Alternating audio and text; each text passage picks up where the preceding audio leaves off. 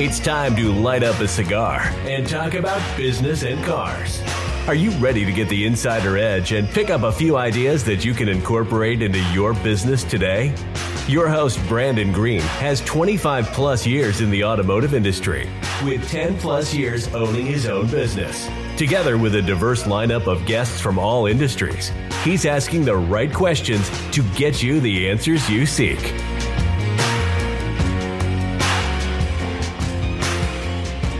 All right, everybody. Welcome back to another episode of Business, Cars, and Cigars. And I have somebody I've been wanting to get on here ever since I started this. Somebody who's been a friend of mine in the industry, car audio industry, for quite a while, and somebody I look up to very much and for everything he does. He has been everything from sweeping the floors to a VP manufacturer.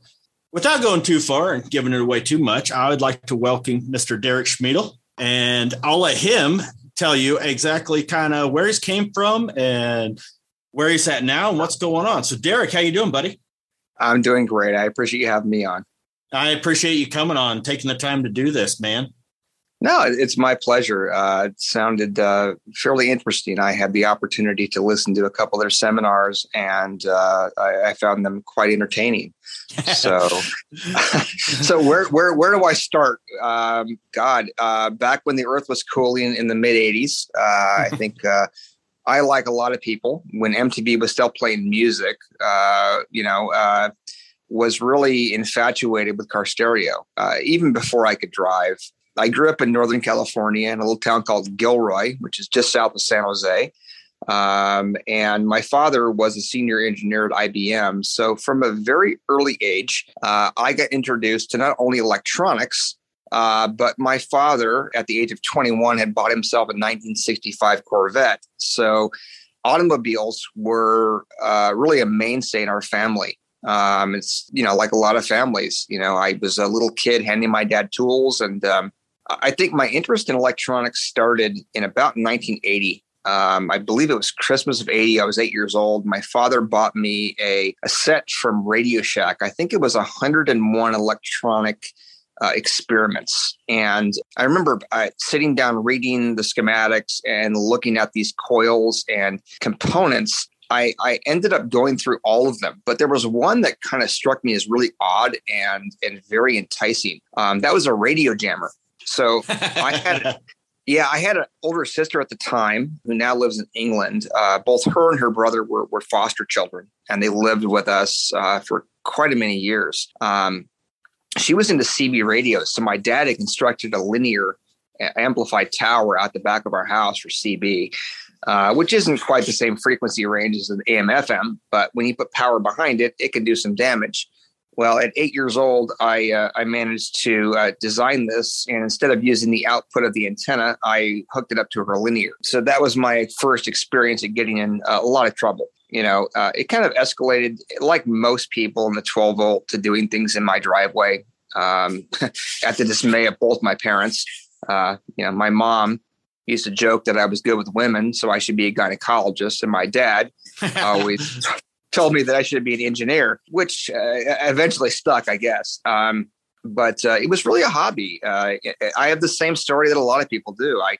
I like Larry Frederick says, I went to MIT. Mistakes I tried. I blew up a lot of stuff, made a lot of mistakes, a couple fires, but eventually, I ended up working with some really good people that taught a intelligent but quite hyper young man the proper ways to do things. And the first lesson I learned, as you pointed out, was sweeping floors.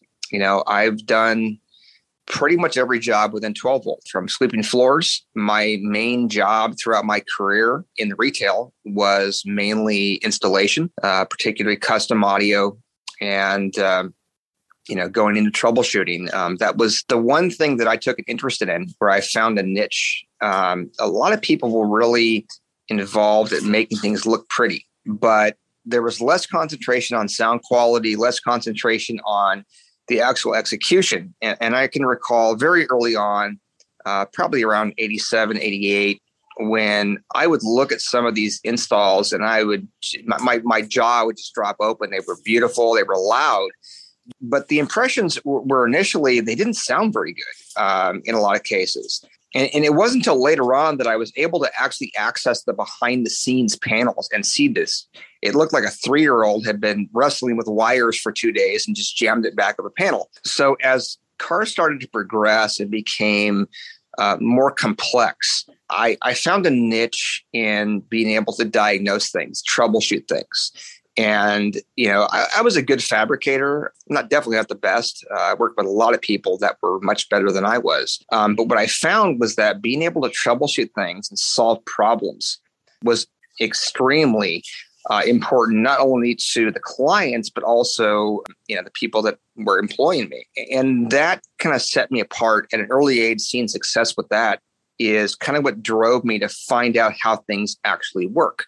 To reading things like, Vance Dickerson's Speaker Builder Cookbook, to actually do things on my own to try to learn.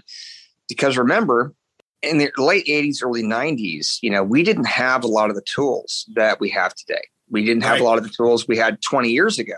I couldn't, I'll date myself here back to the late 90s, and I couldn't call direct text and have them fax me a diagram for something, figure it out for myself.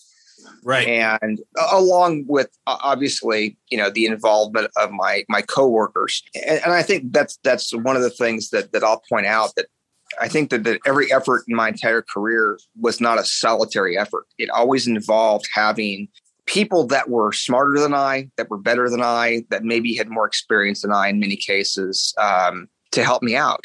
So that progressed through the 90s. I had a short stint with the Navy, which is really the only career until recently I've had outside of 12 volt. And then I went right back to it. When I got out of the Navy, I started a shop with Chris Robinson, who had a lot of success in Iasca with Speaker Works and based in Phoenix, Arizona. We did that for a couple of years when I was going to grad school. And then I ended up getting headhunted by Sound Advice out of South Florida in the late 90s. I think it was 98. They relocated me, and, I got a taste of what I thought was going to be a very promising career where I could, get into a company that was very much larger than anything I'd been associated with. It was a shock because out of 192 installers in the company, I think, from my first month out, I was the top producing installer in the company. And I think that was consistent except for 1 month for about 9 months. Awesome. Didn't really do anything for my career. I mean, I built some cool stuff for some cool people, but, I'd also done that in Arizona. Right. And after about 9 months, the company had made me promises that they didn't fulfill. And I got a job offer from Guy Filippelli in Arizona, who owned a little company called Soundworks. So, after 9 months in Florida, we packed up. At the time, I had my second child, who's now 23, and we relocated to Phoenix. And Guy Filippelli, probably in my career, was the most influential person that I can point a finger on until I went into manufacturing. At the time, Soundworks was the absolute dominating force for show quality vehicles, probably in the country, if not one of the top three. And we did a lot of cars. So we did cars for Alma Gates. We did cars for a variety of celebrities, which, I can go into 2 hours of those. Yeah. But it was a really, really fun atmosphere. I had the benefit of working with, world-class guys like Chad Peterson. Aaron Ruddy worked with us. John Schultes, Jimmy Brown. I can go on and on. I remember Scott Owens applied with us just before the whole Team Gates thing. And I wanted him, to come on board. He had a lot of promise, but, we had so much talent in the shop already. I think we had just hired Josh Enos, who was working with Doug Dobson at Classic in Michigan. He had moved out like 2 weeks before Scott applied. So it was challenging. It was a 6-day, 7-day work week, 8 to 12 hours a day minimum. And I learned a lot. Guy was a really nurturing business owner that really valued the employees. He wanted them to succeed because their success was his success. Mm-hmm. And about a year or so into my employment, Don Chardulo came into the mix, who was a vice president for Extant prior. Extant had been bought out by Lloyd Ivy at MTX, and Don was a consultant. And Don became kind of a second mentor, more on the business side than anything else. At that point in my career, I had really concentrated on the integration, the fabrication side, the sound quality side, the troubleshooting side. But up to that point, I really hadn't paid close attention to what it actually takes to drive a company, to, fill in all the facets that can make a company either float or sink. Right. So, Don became kind of a mentor. And in about 2005, I had hooked up with a customer at the time, and we started developing a tracking system based on two-way pager technology called Reflex 25. If you can recall, and I know all you installers out there can remember all your drug dealers that came through your shop during that time period with two-way pagers. We've all had plenty.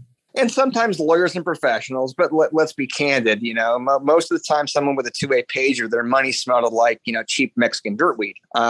So we started looking into the technology and figured out that as opposed to cellular, the actual reoccurring fees for data were exponentially low, like 1/1000th.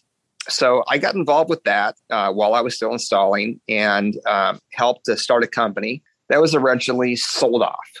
And at that point, I had let's just say a disagreement with my business partner, and just decided to do custom labor in Phoenix for a while, consulting, things like that. And I ended up at a company called Signature Audio in Scottsdale, Arizona. Dave Hill, the owner. At the time, Stephen Yu, probably, again, one of the most talented installers working today, was the install manager. I ended up hooking back up with Chad Peterson, who I'd worked with at Soundworks. And, we set forth to set fire to the valley. Again, same scenario, top-notch installation, customer service, sound quality was a premium, and, a very, very similar environment to what I have at Soundworks, where we had a business owner. At the time, it was actually two. Joff Bingham was Dave Hill's business partner, who came from a very affluent family, which offered us a absolutely state-of-the-art facility. The facility actually was designed in combination between the ownership of Signature Audio, Stephen Yu, who was the install manager, and Brian Schmidt. So anything and everything you'd ever need, paint rooms. You could eat off the floor in this place. I mean, it was what everyone has been experiencing mobile solutions promoting for the last 15 or 20 years. We had this done, prior to that. I love it. It was really a beautiful facility. I mean, we had soft chop, we had wet chop saws, we had everything besides laser cutters, which most shops have today in a CNC. But, I think there was 5 router stations, dedicated wrap room. We had everything to fabricate vehicles to a world-class level, and we did produce those vehicles. So it was during that time where I got a call on a vehicle that actually Josh Enos had done for Aaron Spelling. Aaron Spelling was the producer for 90210 and a bunch of other, really trendy shows in the early 90s. And somehow, I don't know how it happened, but his Mercedes-Benz limo was delivered to us toward the end of my tenure at Soundworks. And Josh had built this vehicle out. And one of the things that we did was we extracted the video from a Pioneer system, and we put it up onto these large flat panel LCD screens, which were brand new at the time. Right. And like a lot of stuff we were doing that was cutting edge, it got into the magazines. I'm not sure if it was Chris Fessler that did it or who did it. It's been too many years. But anyway, someone wrote the article, and I got a call from a guy with a really, really heavy accent. And he basically was asking me how we did that. And I explained it to him. I told him exactly how we did it, what parts we used, where we found the parts. And none of this was in 12 volt at the time. In fact, I think the pieces we used at the time, I bought from like a video game arcade site that I had found through like mail order and partially internet. And at the end of the conversation, he says, well, listen, I own a shop in Brooklyn. And I've got a lot of clients that are coming in with new Mercedes and BMWs and Lexus vehicles and have these navigation screens. And they're wanting to put like cameras on the screen. They're wanting to put TV tuners on the screen and stuff like that. And without even thinking, my initial comment was, those screens are too small. No one's going to ever want to do that. All right. I mean, I didn't even think about it. So going into Signature Audio, probably about a year after this conversation happened, I get introduced to a brand new company to me called Nav TV. And at the time, the majority of stuff that they were doing through Signature was send in modifications where you would send the radio out to New York. They would modify it and they'd send it back to you. And so we were now able to do exactly what, this gentleman was talking about. Well, it turned out that the guy I had talked to a year before was Moni Melman, the owner of Nav TV. So him and his wife started out in New York and a little shop called Platinum and had developed this business. And all of a sudden in a year, it turned into a very lucrative business. They were the only ones doing it. The only company that was offering a video input. And to my knowledge, the first company that actually put a safety device, in this case, primarily a backup camera, onto the factory screen of a vehicle.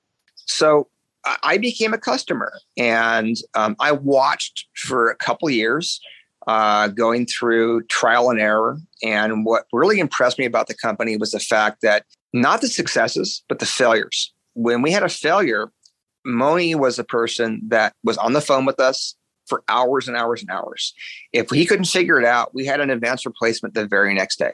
And he didn't charge us. To me, as an installer, not having that lifeline, not having the ability to actually contact the manufacturer, specifically at the highest level, that had the ability to make decisions, was a really huge impression on me, a very positive one.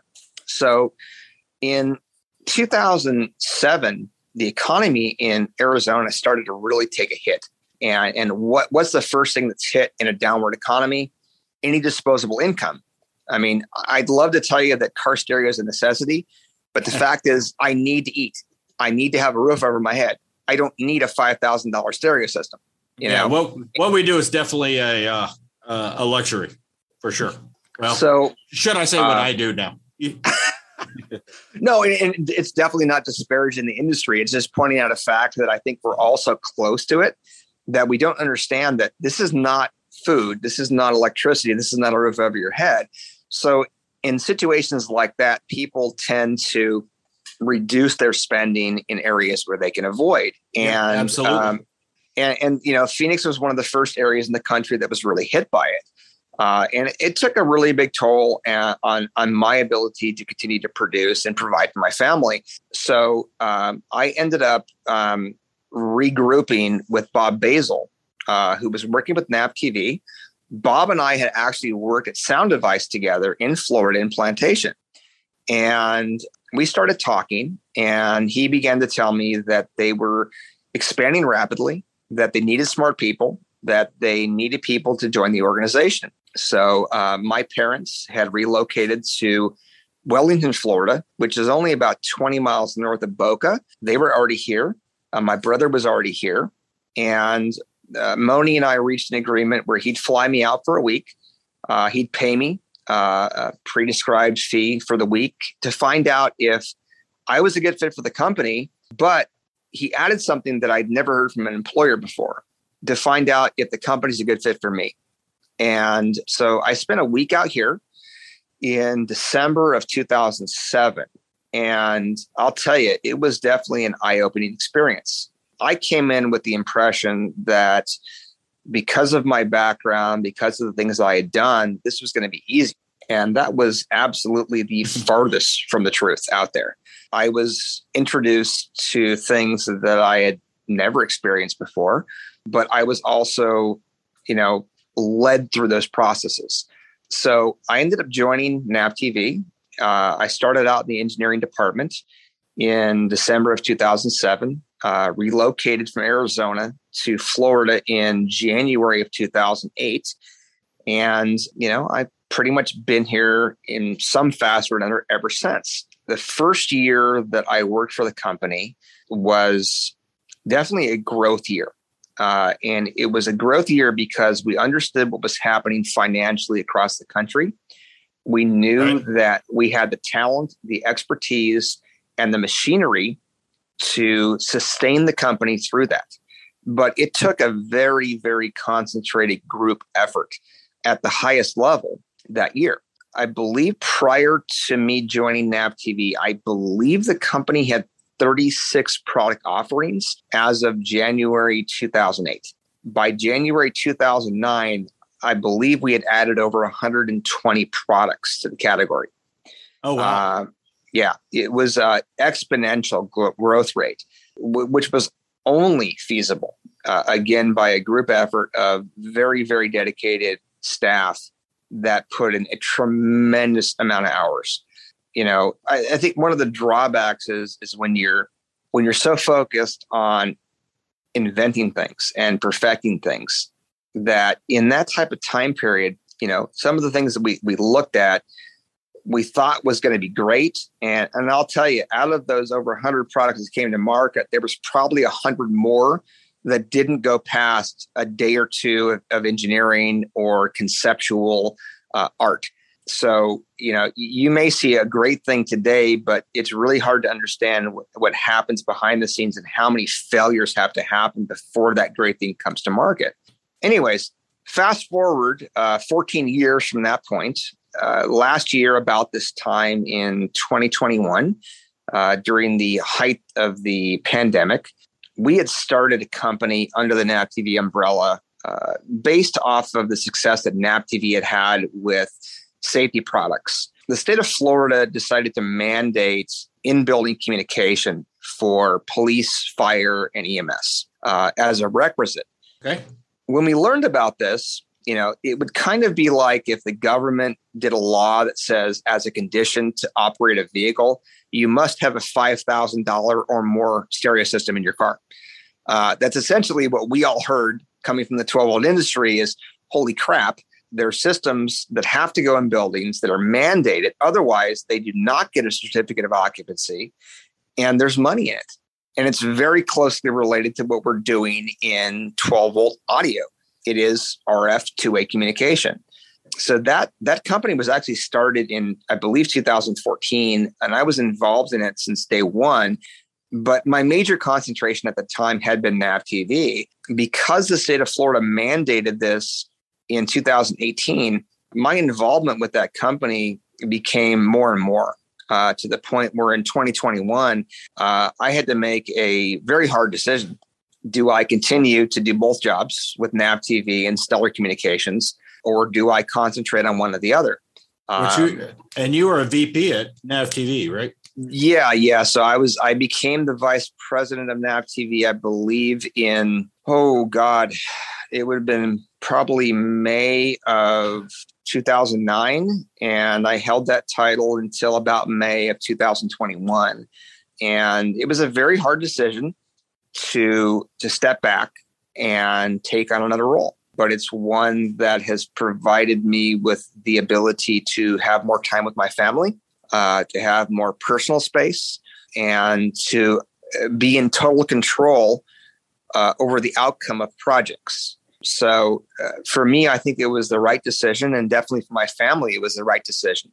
It's not that I'm not still involved in any facet. It's just that, when you're working 6 or 7 days a week, 12 hours a day for over a decade, you age quite quickly, no matter how much energy you have, no matter how much strength and empathy you have, it comes a time, especially me, I'm 49 years old. I was 48 when I made this decision, where I have to look at what my ability is going to be. I don't have the energy that I had when I was 35, 36. And I definitely don't have the energy when I was 21. So, I hear that.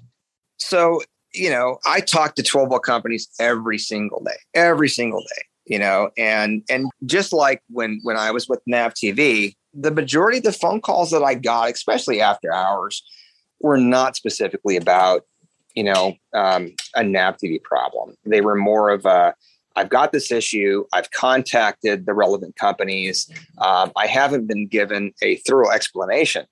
So, they were looking for help. And, I think I was one of many people that this type of situation was happening to. And I could, again, spend probably an hour discussing definitely the other people that did this.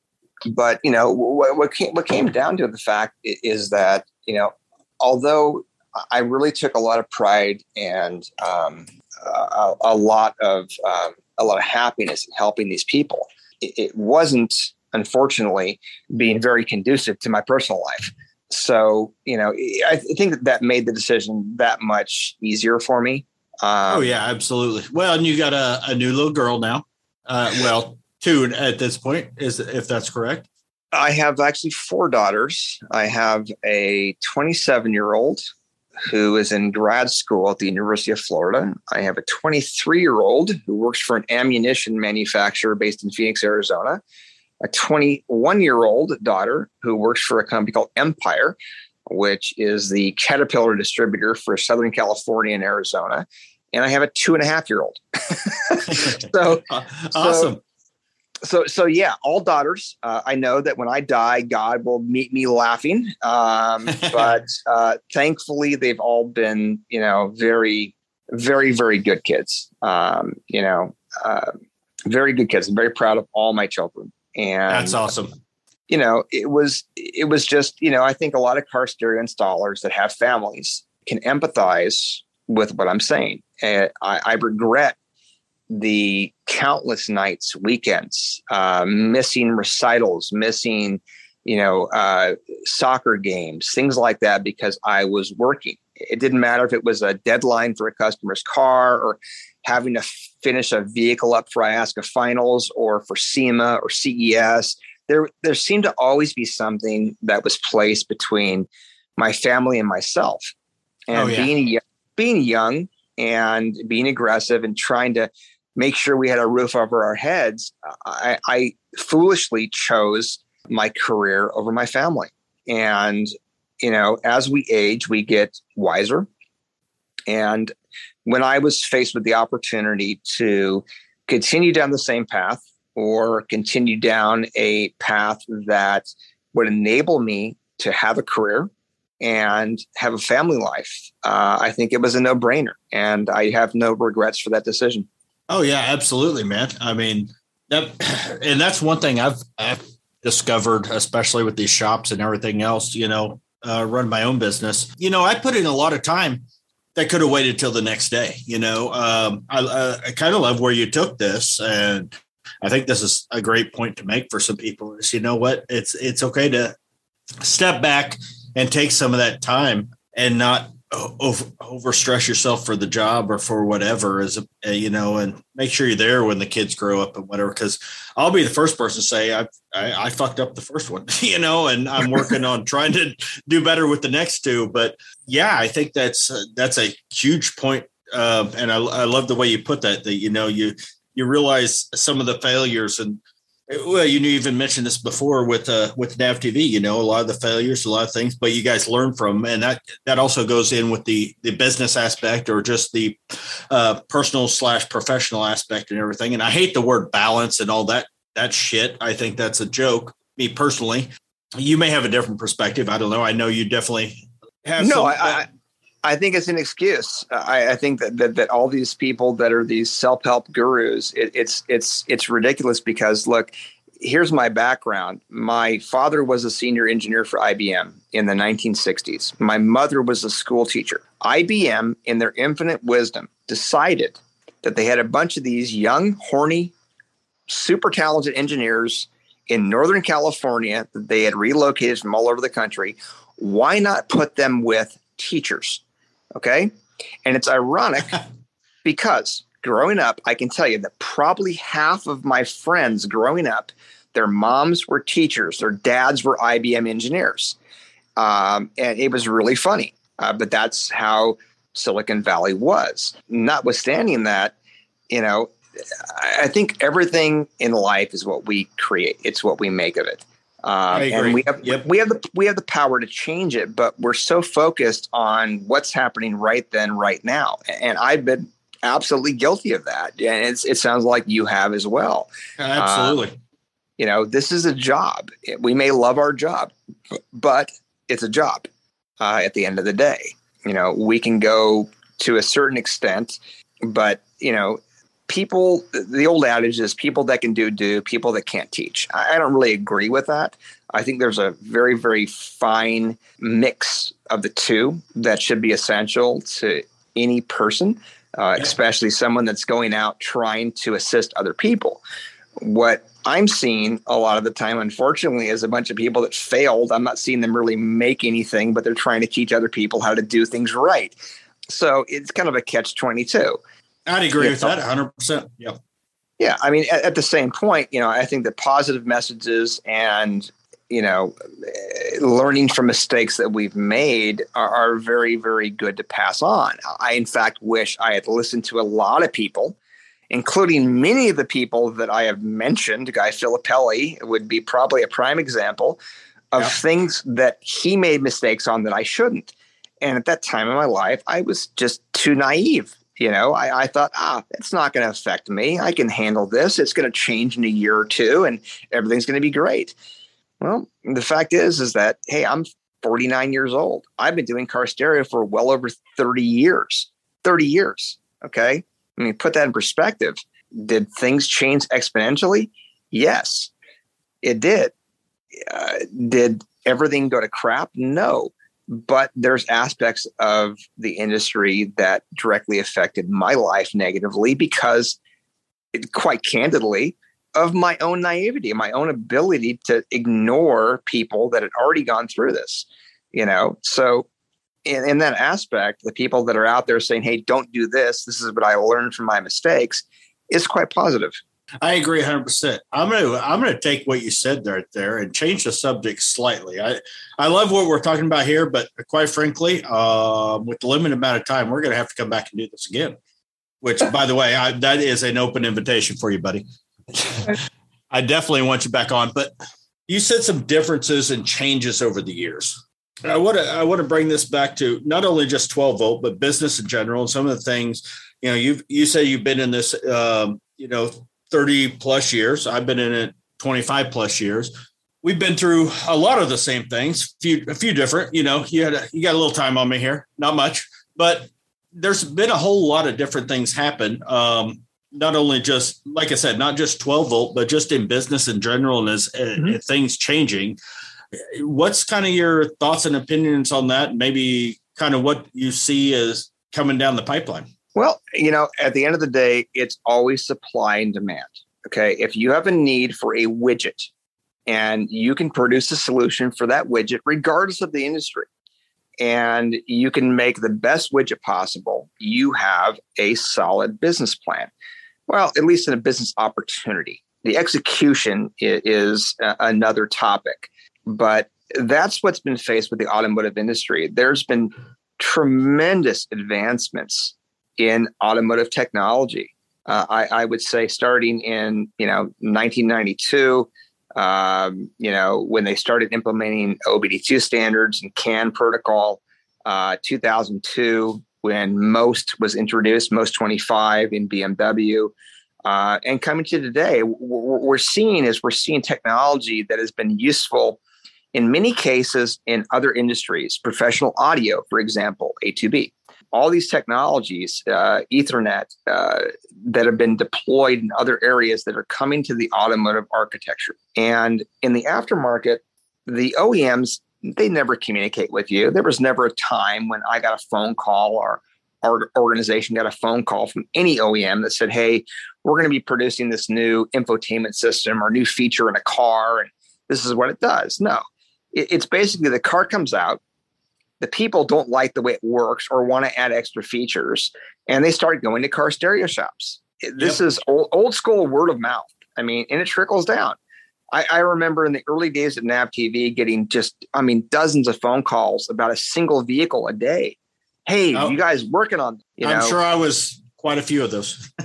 No, but that's actually what fueled the fire of the company. It is finding out what these customers were looking for. And it's the same reason the company was founded in the beginning. Hey, people wanted to come in and put video on their screen. Okay, great.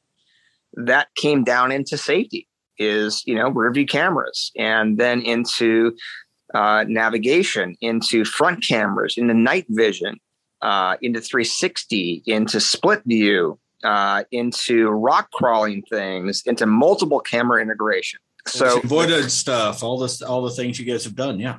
Yeah. I mean, so a simple concept will evolve over time, and the customer's needs, or the reason that they want something, will evolve over time. And the company that has the ear to the needs of the customer is the company that's going to win, assuming that they can execute on it and supply the support. And the support, which any technical support guy will tell you, is a tremendous amount of the actual cost of a product. And I think that nobody that's using the product would ever imagine that. I can look back at myself having to call companies for technical support and not really having a really positive experience a lot of times. And that was one of the aspects that I think that NavTV really thrived on, is we made a point from the top down.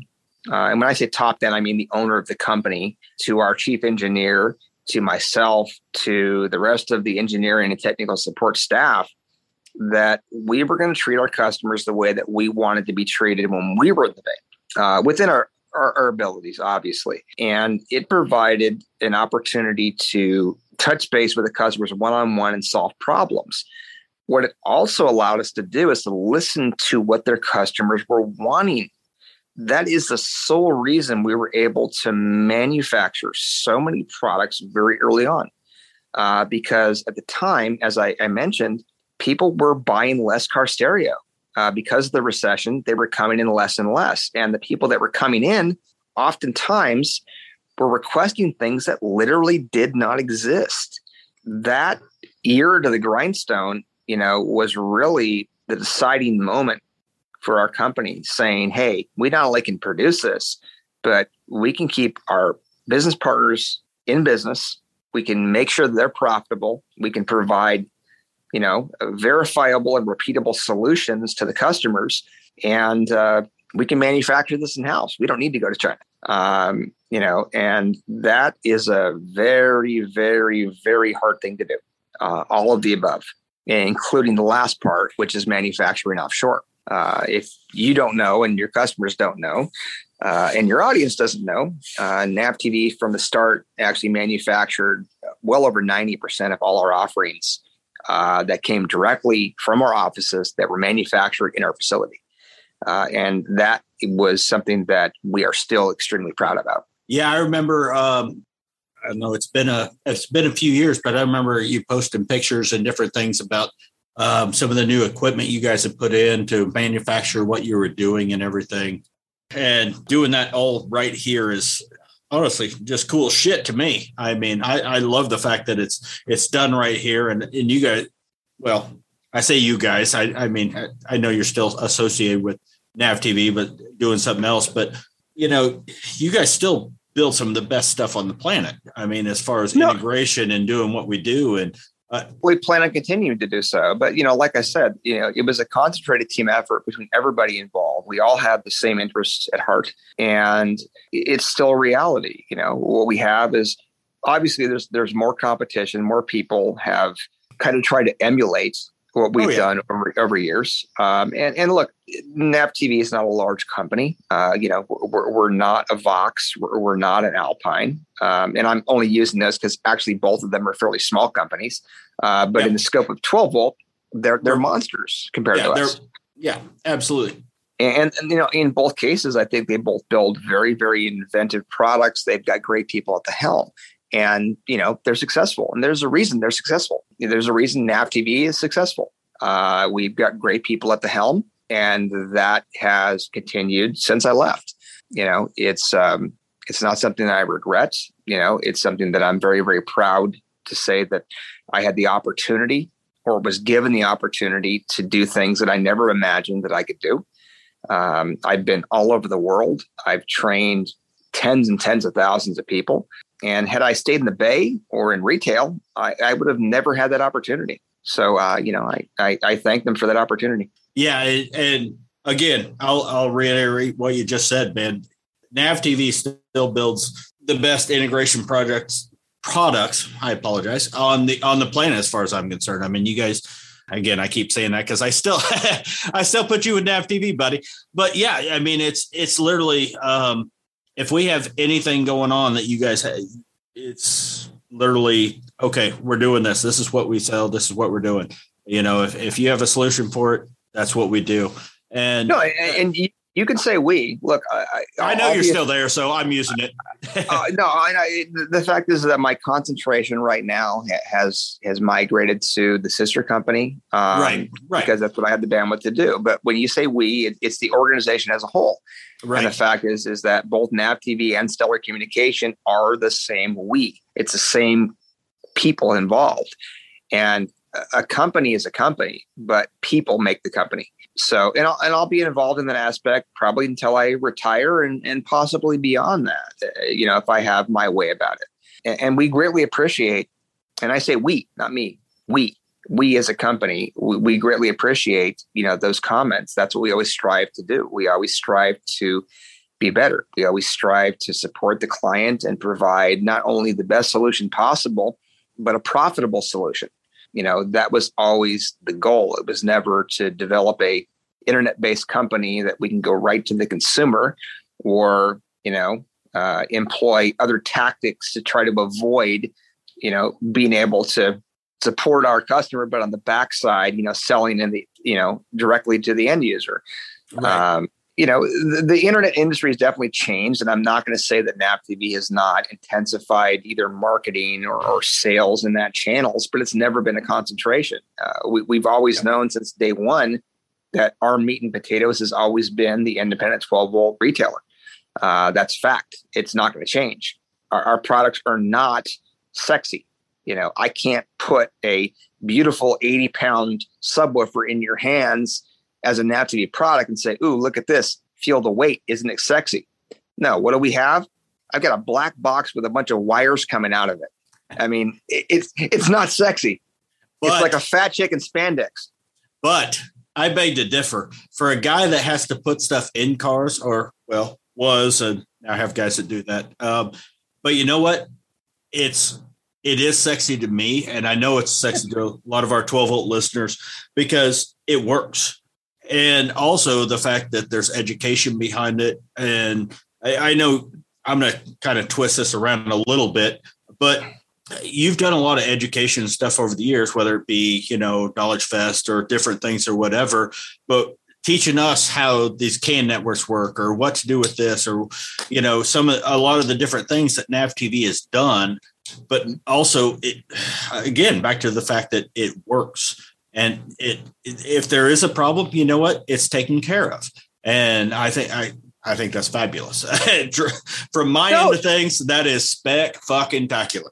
So. No, I think that nobody wants problems. But again, based on my experience originally with the company, look, I don't care who you deal with. It can be General Electric. It can be, Weber Grills. Okay. And it can be. That brings up something.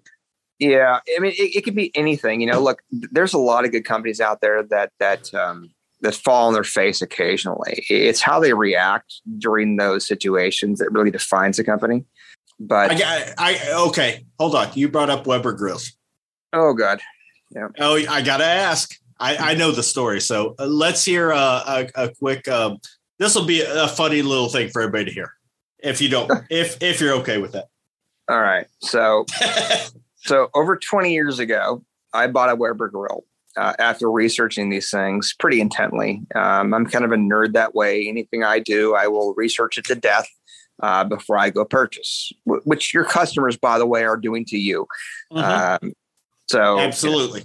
So anyways, I had a great experience with the Weber grill. And several years ago, when it was time for me to buy a new grill, of course, what did I do? I went out to my local Home Depot and I purchased a Weber grill. brought the thing home. Within a year, my Weber grill had started to rust all over the place. I contacted Weber, who had a 10-year warranty on the product. And their response to me was, that's not covered under warranty. I presented them with the bill of sale from Home Depot. I presented them with a statement from Home Depot that Weber had presented to them, stipulating what was actually covered under the warranty, including rust. Weber Grills told me basically to pound sand. So I started a Facebook group called Weber Grills Suck, I believe. I can't remember. It's been several years. Yeah, I think it was something like that. And or maybe it was Boycott Weber Grills, something like that. I actually joined the Weber Grills Facebook page, as well as some of their other social media pages, and invited them all to like the page. I basically created a living hell for Weber Grills. And it was hilarious because there were actually people just like me that had a positive experience with the brand because of their inability to actually honor a legitimate warranty under warranty.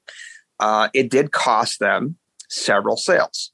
There were several people that had joined the group that actually wrote to Weber Grills telling them that they will never buy a grill because of the way they handled my situation, and actually named me. Anyways, long story short, Weber Grill ended up contacting me, and they said, well, we'll replace every component on the grill on the condition that you take your Facebook group down.